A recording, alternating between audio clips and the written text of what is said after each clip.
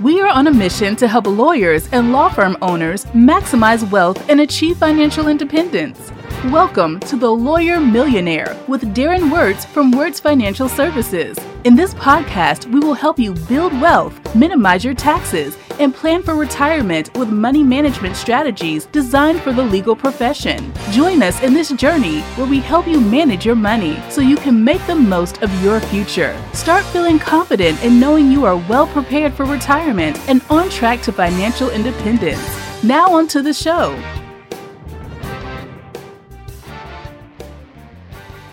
Are you a law firm owner looking to unlock the secrets to building a successful and thriving practice in the age of social media? Well, get ready, because you're about to hear the story of how one successful personal injury firm owner mastered social media to catapult his law firm to new heights, ensuring financial success and stability for years to come. Hello and welcome to another exciting episode of The Lawyer Millionaire, where we explore the journeys and experiences of successful law firm owners and provide valuable insights to help you thrive in your legal practice. I'm your host, Darren Wirtz, financial planner for law firm owners. Today, I have the pleasure of introducing our guest, Ali Awad, a renowned law firm owner whose expertise is not just as a personal injury attorney, but also as a business owner and marketer, and that has propelled his firm to great heights. With over 1.5 million followers on Instagram, he's known as the CEO lawyer. Ali, welcome to the show. Darren, I'm so happy to be here, man. Like I tell everyone, my name is Ali Awad, and I make my clients a wad of money. I love it. I love it. And here we have the CEO lawyer on The Lawyer Millionaire. This is great. Oh, this is going to be fun, man. I can't wait to jump into this conversation. I've been reading up so much about you and your podcast, and honestly, this is something I've been really looking forward to. So I hope that we can provide tons of value to your audience, and there is nothing that's off the table. So any questions you have, as deep as you need to go to get value for your audience, I am here for it, my friend. Let's go. That sounds awesome. Absolutely. And I've been following you for a while on Instagram. I love the stuff you put out. You got a lot of great content. Before we dive into that, for our listeners, why don't you just tell us a little bit about who you are, what you do, and the firm that you run? Sure. So I have a personal injury law firm based in Atlanta. We currently operate in 8 different states. We have about 80 lawyers, paralegals, and staff as of the time of this recording. And we were voted the fastest growing law firm in America in 2021. I started the firm from the trunk of my car 2017. By 2018, became a millionaire. By 2020, realized I need to scale this thing because, you know, making money for yourself is cool, but making money for a lot of other people is way cooler. So we've been, slowly and consistently building our firm. We double in size pretty much every single year. And we're just having a lot of fun in the process.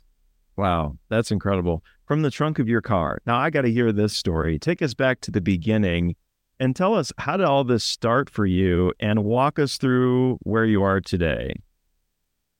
So this started in 1995 when I was 5 years old. And my dad at the time was an engineer, and he worked for this company that required him having a color printer at home.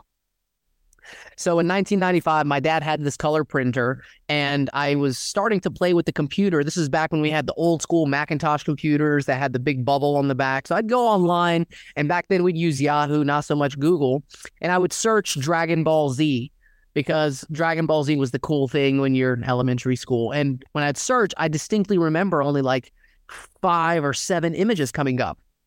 And I started looking up these pictures, and I would print off these pictures of these Dragon Ball Z characters, some in black and white, some in color, and I would put them in these plastic sleeves. And so that no one would know my source, I would actually take scissors and cut the URL off the bottom of the page, because when you print something off the internet, the URL is printed on the bottom. So I distinctly remember at age 5, printing off these pictures, taking them to school, and selling these pictures for $2, $3, $5 to the kids in school. And from that point on, I've been all in on entrepreneurship. Wow. So it was really for you a story about entrepreneurship. You wanted to be a business owner, growing businesses. And as I understand it, you have several businesses. Did you know that you wanted to get into the field of law? When did that decision come about for you? So I had 7 different businesses before I became an attorney. And one of the successful businesses, or more successful businesses, was the car audio and retail business. So my brothers and I had a couple of retail stores. We would sell rims, tires, electronics, flip down monitors. We'd install headrest TVs. We would do custom work like paint and interior. And I definitely became an expert at wheels and tires. Before I got to college, I had sold, mounted, and balanced over 10,000 sets of tires with my bare hands. I became an expert in wheels and tires. And it wasn't until a couple of years into the wheel and tire and car audio business that I realized there are some limitations in this business. Because it requires such a high level of knowledge, it's very difficult to scale this business, which meant only I could run the business myself. And as a result, I was limited in my income capacity, and my income was directly correlated to the amount of time that I would spend. So it became very hard to build a business. Separate from the fact that it was a dying industry, more and more cars were coming out with nice wheels and nice tires, so no one was upgrading. There was a phase in the 90s and 2000s when, beating down the block with 4 15-inch subwoofers was the thing, right? I grew up in Dalton, Georgia, predominantly Mexican town. So wheels, tires, neon lights, and TVs, like, we're all about that life. But it was a dying industry. People were moving away from it. It became more competitive because Amazon was starting to sell so much more on electronics. And it turned into an industry where only the elite installers and the super exclusive experts in the field were the ones that were making money, and it was very hard to scale that business. So by the time I was in college, I decided to basically relinquish the entire business and give it to my younger brother and focus 100% on becoming an attorney. And it wasn't until my second year of law school, after interning at an immigration firm, after working at a business litigation firm and a real estate firm, finally I became exposed to personal injury and realized this is big enough for me to dedicate all of my time into, and it's big enough for me to let go of everything else. And even though I was a good entrepreneur and I was a good business person and I was good at making money before, I decided to leave good to become great. Yeah, absolutely. So that's cool. You had some exposure to other areas of the law. You found personal injury. You said, this is my niche. This is what I want to do. How did you get started? What was that? You said from the trunk of your car. What was that like? Those initial few days, right? Tell me about that. So I graduated law school in 2015 at age 24. I had my law degree, my doctorate in law, and my master's in business. And I just wanted to work. It didn't matter what I was doing. I just wanted to be busy. And so I interviewed with over 100 different firms. I was even flown to Dubai to work for this international law firm, went through their round of interviews, didn't get accepted, flew all over the country to try to get interviews and try to get a job offer. Nothing clicked. So finally, after graduating law school, passing the bar, getting my license, this is 5-6 months after taking the bar exam. I'm just like, okay, well, my brother is a lawyer. How about I just go and figure out how to bring in personal injury cases, and I'll bring them to his firm and I'll give him 50% of the fee just for me to be able to use his letterhead and basically work underneath him. So I basically forced myself into his firm and said, look, I'm going to bring in business, and that's how I'm going to work for you. And then I emailed every single GSU alum from Georgia State University just for coffee, lunch, like anything. Like I want to work. Give me your shittiest cases that you have. I will do whatever it takes. And one person responded, and he took me out to breakfast and gave me this massive case file for a premises liability case. I remember pulling up to his office and talking to him. I was so excited because I'm like, wow, this could be the case that makes my career, and it's the first case, and blah blah blah.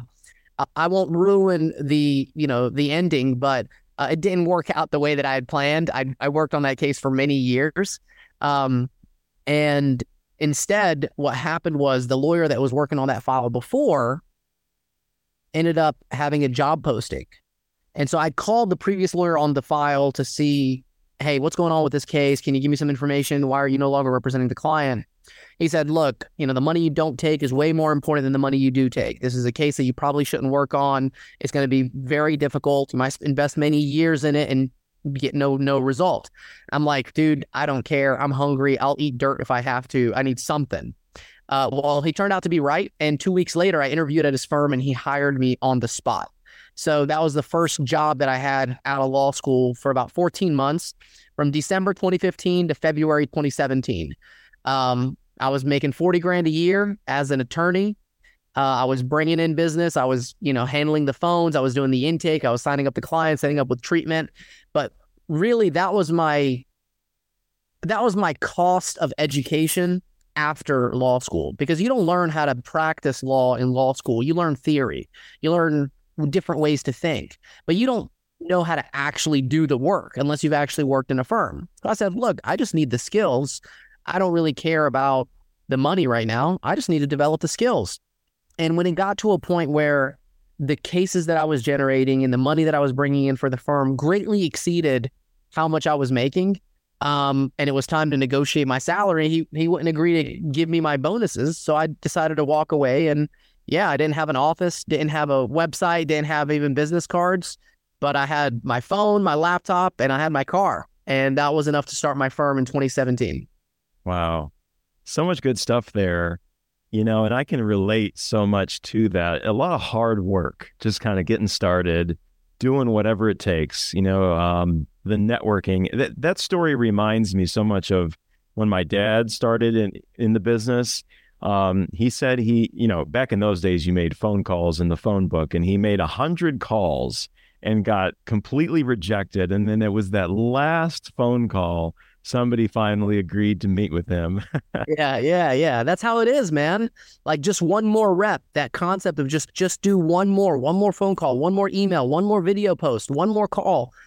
It's worth it, and yeah, probably something that a lot of people don't know about me is when I started my first job as an attorney in 2015 and 2016, I was working Monday through Friday at the law firm. I had my $40K annual salary, but on the weekends, I would go and sell electronics at the flea market, because that was the skill that I had. I knew how to sell. I knew what people wanted. I would go and load up a truck full of electronics and used tires and whatever I can get my hands on. I'd go to the flea market and make as much cash as I could. And I did that pretty much every single weekend. Then, in addition to that, I partnered up with a couple of my cousins and opened up a tax office to do tax returns and tax refunds for people in tax season. So that was from like January to April of 2016. So I was still working 3 jobs, but the job of being an attorney was just for the education. The other things were to make money and start slowly build my way out of debt. So I think that's something that a lot of people miss out on, is just because you're doing one job, 40 hours is part-time. Working 40 hours is less than a quarter of the amount of hours available in a week. 42 is a quarter of the hours. So what are you doing from 6 p.m. to 9 p.m. every single day? Where are you investing your money? I didn't go out with my friends on weekends, and I even have posts on my social media, like basically just dogging people like, dude, what are y'all celebrating? Why are you going out every weekend? What are you celebrating? You're not celebrating your success. You're celebrating your birthday. You're 26 years old, dude. Why are you still going out and celebrating your birthday? You haven't earned it. Go and be beneficial to society before you turn 35, 40, 45 and realize, damn, I wasted all my 20s just going to clubs and partying and drinking and pissing all my money away. And that's the thing that I knew that all of my friends were doing. And I had that massive advantage over everyone else. It wasn't that I was smarter or harder working or the best student, nowhere near the top 10% of my class. But I knew that they were taking time off when I could just continue pushing that envelope. And over time, the degree of separation was so large that it was impossible for them to catch up. And now they interview and work for me. Wow. Yeah. The hard work and being self-employed, and being a business owner, you can put more energy into it and you can drive those results if you have that drive and that perseverance. And you grew your firm, you scaled it. I'm curious about what that process was like as you were scaling and as you were hiring, what lessons did you learn along the way, and what challenges did you face that looking back, you're like, boy, I wish I knew that as I was scaling and building the practice? Yeah. So 2 things you must definitely do if you are trying to build your business. Number 1 is focus on client acquisition. Make that money. Bring in as many customers as you possibly can.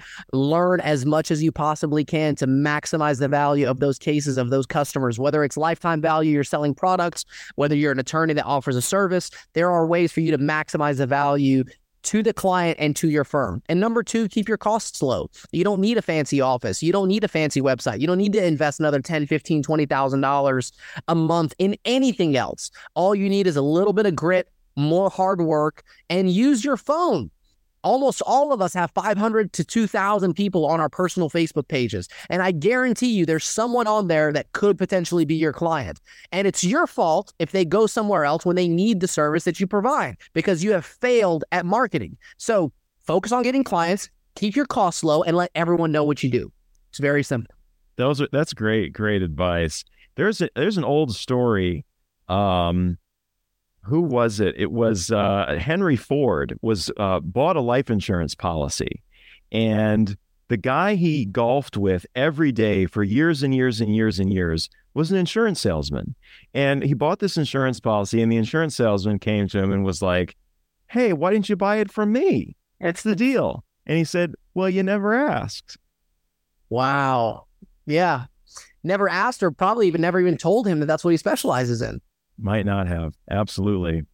So yeah, let's get into those are great tips for growing and really good, solid advice.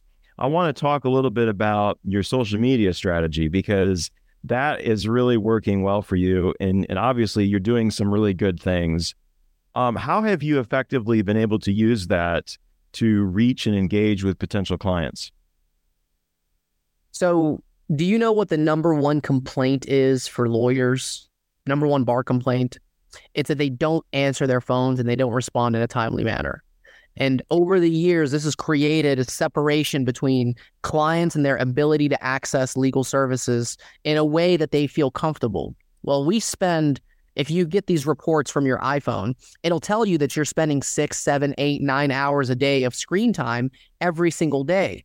Think about how many hours that is per day outside of whether you're having food and using the bathroom and showering and exercising, doing anything else. That is the majority of your day. So if you focus on meeting your clients where they are on their phones, they will find you and they will connect with you. So my goal with social media was not to build a following of millions and millions of people. It was to give better access to legal justice and to attorneys. And most of my content is me wearing a t-shirt or a polo shirt. I'm not, in the fancy suit and trying to look like I'm a highfalutin person. I'm a normal guy. I'm one of you. We're the same people. And if I talk to you in the language that you want to be talked to, imitation is the sincerest form of flattery. I'm not using big words just to sound super smart. I'm doing this because I know this is the language that we can understand colloquially. Doing this and showing up every single day on social media is the creation of your brand. And when you have a brand where people feel like they can connect with you, they feel like, you know what, that's a dude that I'd be cool to just kind of hang out with, even if they weren't my lawyer. What that really does is it establishes credibility and establishes trust. And there is a very strong positive correlation between the clients that trust you and their overall result. Because if they trust you, they're going to stick with you. They're going to follow your instructions. They're not going to mess up their case. They're going to do everything that you tell them to do. As a result, they also end up getting higher value cases because they're following the instructions of the lawyer. And so we don't have to buy leads or do random marketing. I don't have a single billboard. I don't do TV ads. I don't do a lot of the traditional mail-in stuff. We don't have runners like a lot of firms do. Whether or not that's unethical is besides the point. It's just what other people do. We just focus on one thing. Like, we're on social media. You have access to me. You shoot me a message. I'm going to respond, and I'm there every single day. And people resonate with that message. Know what you do and do it well. And what a great point. We all think and we all talk about not having enough time, but you're right. We get those iPhone reports and it's like, oh, you spent X number of hours on Yeah. social media. What were you doing? Just scrolling? You could have been doing all kinds of other things, to maximize your presence there, engaging with people, and building that, so that's really a great thing for a lot of people to think about. And look, I've been there. I've been on the couch and binge watched complete seasons on Netflix. I've been at home and just completely wasted days and weekends. There are definitely times where you should relax and turn your brain off and just forget about everything else and just relax. But that shouldn't be the norm every single day. And you should feel a little bit of guilt when you're doing it too much. Like, you should take it personally. You should think that you're capable of more, and you should be hard on yourself, because if you know you're capable of more, I heard that the definition of hell is when you die, you meet the person that you could have become. Mm-hmm. And I want the person that I could have become to be very similar to the person that I am when I pass away. So put down that remote, put down that phone, and get to work.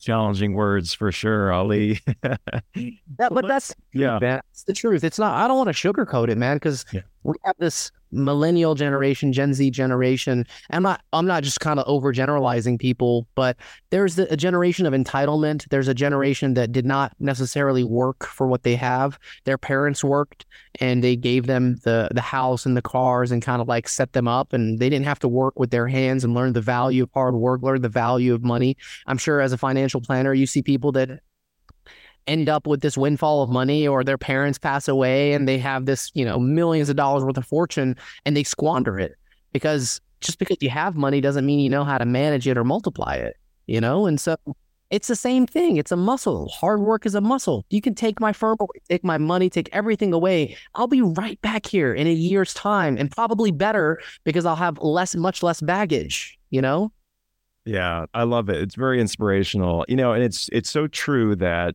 adversity can be such a great teacher that way. There's so many examples of that, of people who, and you see it all the time, people maybe have a large inheritance or something and have life kind of set up for them, whereas maybe someone who came from a place where they didn't have those things, adversity has been a great teacher. Now, that's not always the case, but it can definitely be a great motivator and a great factor to inspire you. Kevin O'Leary, I was listening to him a little while ago, and he was talking about how his mother, as soon as he graduated from college, she said, "You're cut off. Yeah, that's it. You got to go find a job. You get not another dime from me." And that might seem very harsh, and it is, but that was inspirational to him because he's like, okay, now I got to go and I got to make it happen.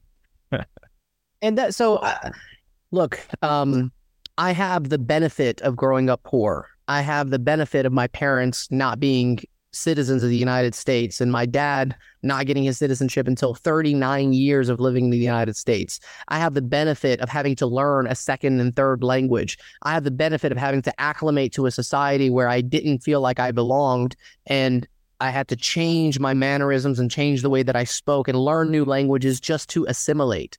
Those are massive advantages that didn't seem like that at the time. But the biggest advantage that I have is that my parents didn't give me anything. And by age 13, I was self-sufficient. I was working in the mechanic shop every day after I'd get out of school. I'd take the bus to the mechanic shop. I'd be the one changing tires. I'd be the one plugging them. I'd be the one installing new rims. If a client wanted new tires that we didn't have in stock, I'd sell him the tires and get someone to give me a ride to the local Walmart down the street, get the Uniroyal tires or the Tiger Paw tires, whatever they are, bring them back to the store, sell them, install them, get the cash, and move on. I was the guy that was selling things online so I could support my family and help them. So it wasn't, hey, you turned 18 and now we're cutting you off. It was, I've had this 7-figure work ethic forever, just on a 3-figure budget. Good stuff. Well, we're coming closely to the end of our time here, but I do want to ask you, is there anything else that you want to share with other law firm owners? Now that you've reached this level of success and grown your firm and you're continuing to grow it, Are there any other words of wisdom that you have for other law firm owners who are trying to grow their firms as well? This morning, I got notified that one of the attorneys that we'd referred a case to was not responding to the emails or calls to the client that we referred to him because we don't handle that specific practice area. And as a result, the client terminated that attorney and went somewhere else. Now, obviously, I am going to get a referral fee, or I would have gotten a referral fee in this situation. And I care about my reputation. I want my clients, if they reach out to me, the referral partner that I pass the case to is going to do a phenomenal job because it's in their best interest, not just to maximize the revenue for themselves, but also to have a customer for life, because I'm giving you this customer, this client. They're yours now. And even though we have systems in place to follow up with clients, send them swag, even after we refer them out, for the most part, I expect that there's going to be a drop-off rate where the likelihood of them returning back to my firm is a little lower because we referred it out. And that's okay because that's not a practice area that we specialize in. But by and large, most lawyers, most doctors, most professionals are not hungry. They think that because they've succeeded by getting this degree, that they're automatically in this upper echelon of society and hard work is no longer necessary. And I promise you, all the people that you truly admire, the people that you look up to, whether it's in business or financially, they have put in the work. That's the only advantage they have over you, is that they are willing to work more than you. And so as long as you're willing to put in the effort and constantly educate yourself and constantly grow and invest in yourself, the best investments I ever made were paying people to be in their rooms, paying for friends and paying to get to know those people, being in those masterminds, investing in my education. As long as you continuously invest in yourself and grow and put in the work, all the people that you aspire to be like will eventually be at the same level. And at that point is when you realize there's nothing special about anyone else. I have everything, if not more, than what everyone else has. I need to focus, get to work, and everything will be all right in the end. And if it's not all right, then it's not the end. Stay hungry, folks. Great words. Thanks, Ali, for joining us. Unfortunately, we're at the end of our time here, but I would love for you to share with our audience how they can find you, learn more about you, or get in touch with you if they'd like to. Sure. I'm CEO Lawyer on Instagram and all social media handles. A good little tip on branding is pick a name that's you can grow into. Pick a name that is big enough to where 5, 10, 15, 20 years down the road, you still feel like there's room to grow. If you call yourself Southwest Dakota criminal defense attorney, you haven't left much room for expansion there. Your name, you can always grow into. I choose to not advertise my name because Ali Awad sometimes is a little bit harder to remember. And then when you put it all in one phrase, it looks like Aliyah. So I'm like, you know what? I'm just going to go with CEO Lawyer. But when you do pick out a name and pick out a brand, reserve all the social media handles. They're free. Reserve the domain name. If it's $10 a year or $10,000 a year, it doesn't matter. That's a brand you're going to invest into, and then protect it with trademark, because this is something that you're going to invest a lot of time and energy into. So CEO Lawyer is where you can find me. And if you just Google me, I'm sure you'll get tons and tons of hits. And I appreciate you guys even taking the time to listen to me, and hopefully we'll cross paths and meet each other soon. Absolutely. Well, thanks again. And thank you, the listener. That brings us to the end of another insightful episode of the Lawyer Millionaire podcast. I hope you enjoyed our conversation. Ali's journey and experience provides us with some valuable lessons on building successful law firms and leveraging social media and hard work to expand your reach. If you found today's episode valuable, please share it with your friends and colleagues, and don't forget to subscribe to the Lawyer Millionaire podcast. Are you an ambitious law firm owner with big goals for your future? With high-touch planning, my mission is to empower high-performing law firm owners like you to achieve your goals, live the lifestyle of your dreams, and find peace of mind. Let's partner together to create and execute a financial plan, optimize your taxes, master your cash flow, and exponentially grow your net worth so you can secure your future and your legacy. Learn more and schedule your free consultation at thelawyermillionaire.com and start your journey to financial success today. Thanks for tuning in. I'm your host, Darren Wirtz, and I'll see you next time.